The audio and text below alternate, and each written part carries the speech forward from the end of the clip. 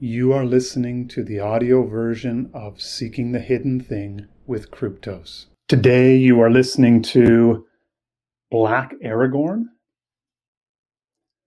Social media is buzzing with news about the new Magic the Gathering Tales of Middle-earth card set, which features a Black Aragorn. What's the big deal? Why would you object to this kind of race switching in a familiar and beloved story like The Lord of the Rings? Are you a racist? Every right-thinking individual knows that blacks are underrepresented in the media and entertainment industry. This should be celebrated as something good, correct? Your objection to this merely proves that you harbor racist attitudes of which you may or may not be aware. You need to check your privilege. But when you see a tweet like the one below, it's a sign that more is going on here than might be apparent at first glance. David Levitt, the same racist Nazi effers who complained about a black elf in the Rings of Power and made a black mermaid in the new Little Mermaid, are now throwing a fit because there's a black Aragorn in the new LOTR MTG set. I effing hate how many racists there are in the hashtag board games space. In terms of discourse, these types of accusations are meant to bully you into silence. They are not meant to spur debate about the subject on its merits.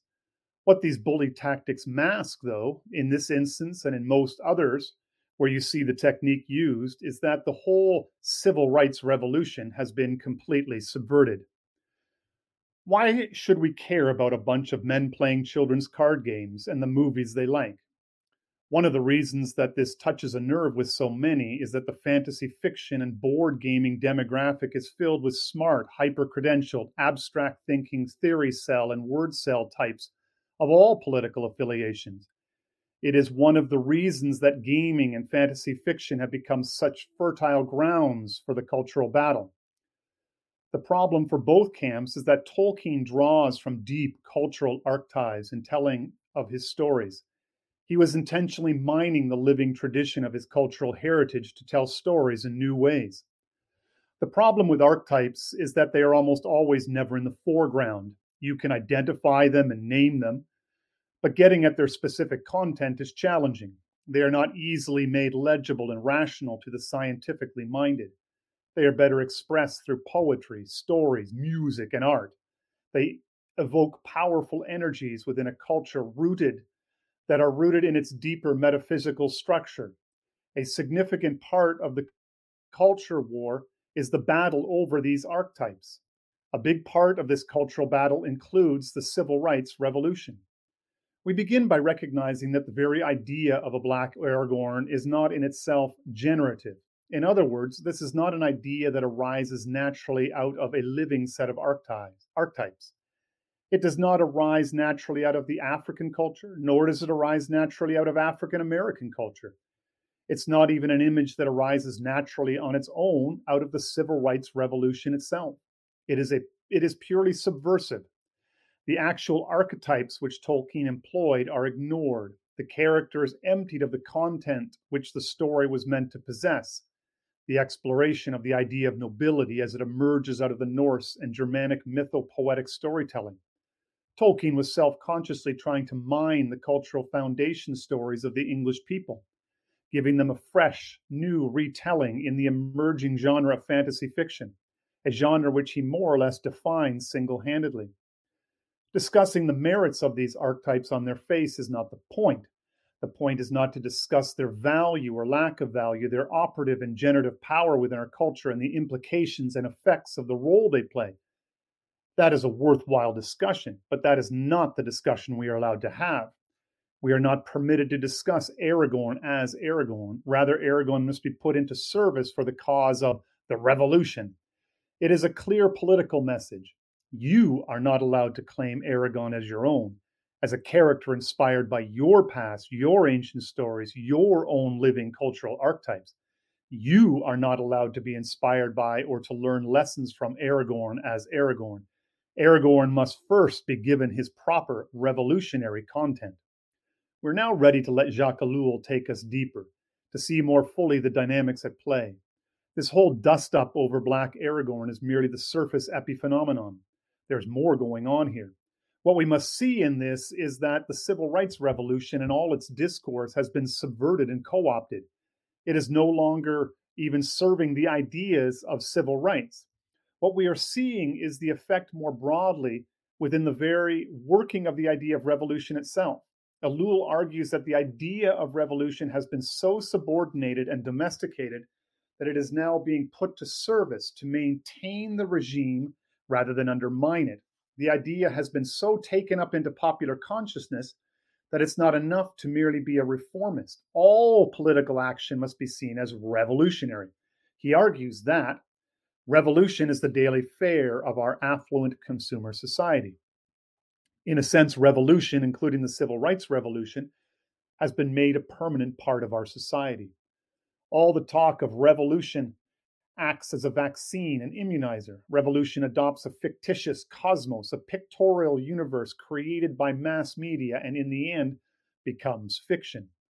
What seems revolutionary, this act of race switching, which is proffered as a way to raise people's consciousness about Black voices or the perception of Black bodies in movies and games, is little more than revolution as a consumer product.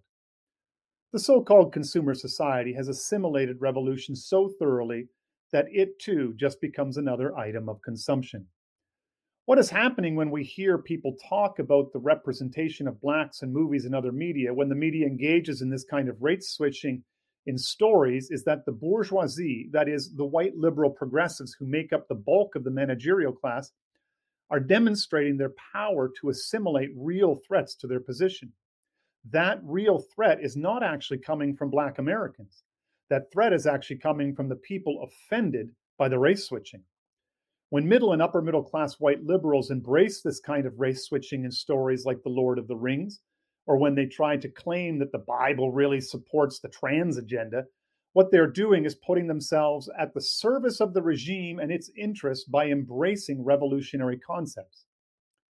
Young middle-class supporters of a revolutionary movement should realize that far from becoming revolutionists by their inflammatory idiom, press, and behavior, they are in fact the logistic vanguard of the bourgeois to establish bridgeheads in the wholly alien territory of revolution. They have not deserted their class, they are its unconscious representatives. Ellul argues that the generative period of any revolution is actually from the time before the revolution happens. Only then can stories be told authentically as stories.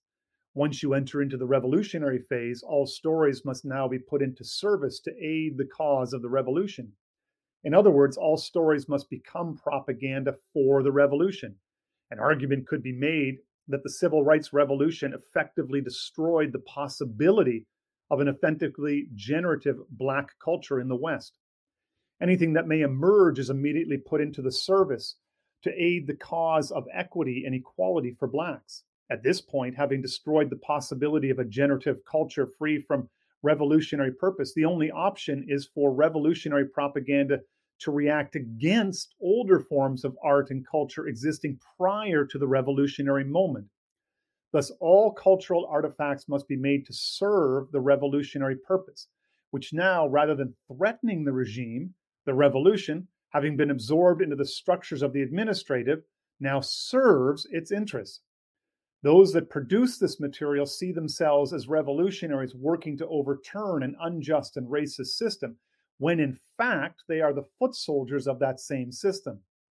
They represent bourgeoisie power in the form of the domesticated, absorbed, and neutered racial revolution. Black Aragorn is not working to overthrow an unjust system. It is working to support and enhance the power of the system. Who then is the object of this propaganda? The real enemies of the regime, those who do not participate in the power of the administrative state, especially those who love Tolkien and who also desire to embrace the cultural archetypes unfolded in and through these stories. These stories must be stolen from them as an act of aggression. There's a very clear message here. You are not allowed to have stories, especially if those stories present powerful archetypes which might inspire resistance to the regime. Because you oppose the revolution, as conceived of in the minds of its supporters, for in fact, there is no actual revolution taking place. Any story that might stir you to opposition must be taken from you. It is furthermore an act of humiliation designed to break your spirit. It tells you that you are not allowed to have any stories of your own. When these stories are operative in the people, they represent a threat to the regime. But when the regime propagandists take these stories and give them pseudo revolutionary content, what they are doing is reversing the process. Even when these propaganda manipulated stories generate political action and protest, they do so not because it is arising naturally from within, rather, they are actions directed and controlled by the propagandist. The people who glue themselves to or splash paint on museum art are in this same category. They are not self generating actions, they are manipulated and produced by the propagandist. Furthermore, all of the fervor produced by these acts from both those for and against also serves the purpose of the regime. If you are directing your energies against Black Aragon, you are not directing those same energies against the regime. Radicalism on the stage or on the screen serves to absorb the tensions and maintain stability, which also stabilizes society. The more outrageous, the better. The more it offends, the better. The extreme, outlandish, and offensive, the more demobilizing are its effects on the real problems of society. This places opponents of the regime in a real catch-22. Do you react? If you do, this drains your energy and makes you less of a threat to the regime. If you don't react, you let the regime continue to humiliate and dehumanize you. The regime, its propagandists, and its legion of loyal foot soldiers are trying to choose the ground upon which we will fight. The only real solution is not to play the game. This is where door number 3 comes into play. Build something parallel that is not beholden to the rewards of the regime or afraid of its punishments.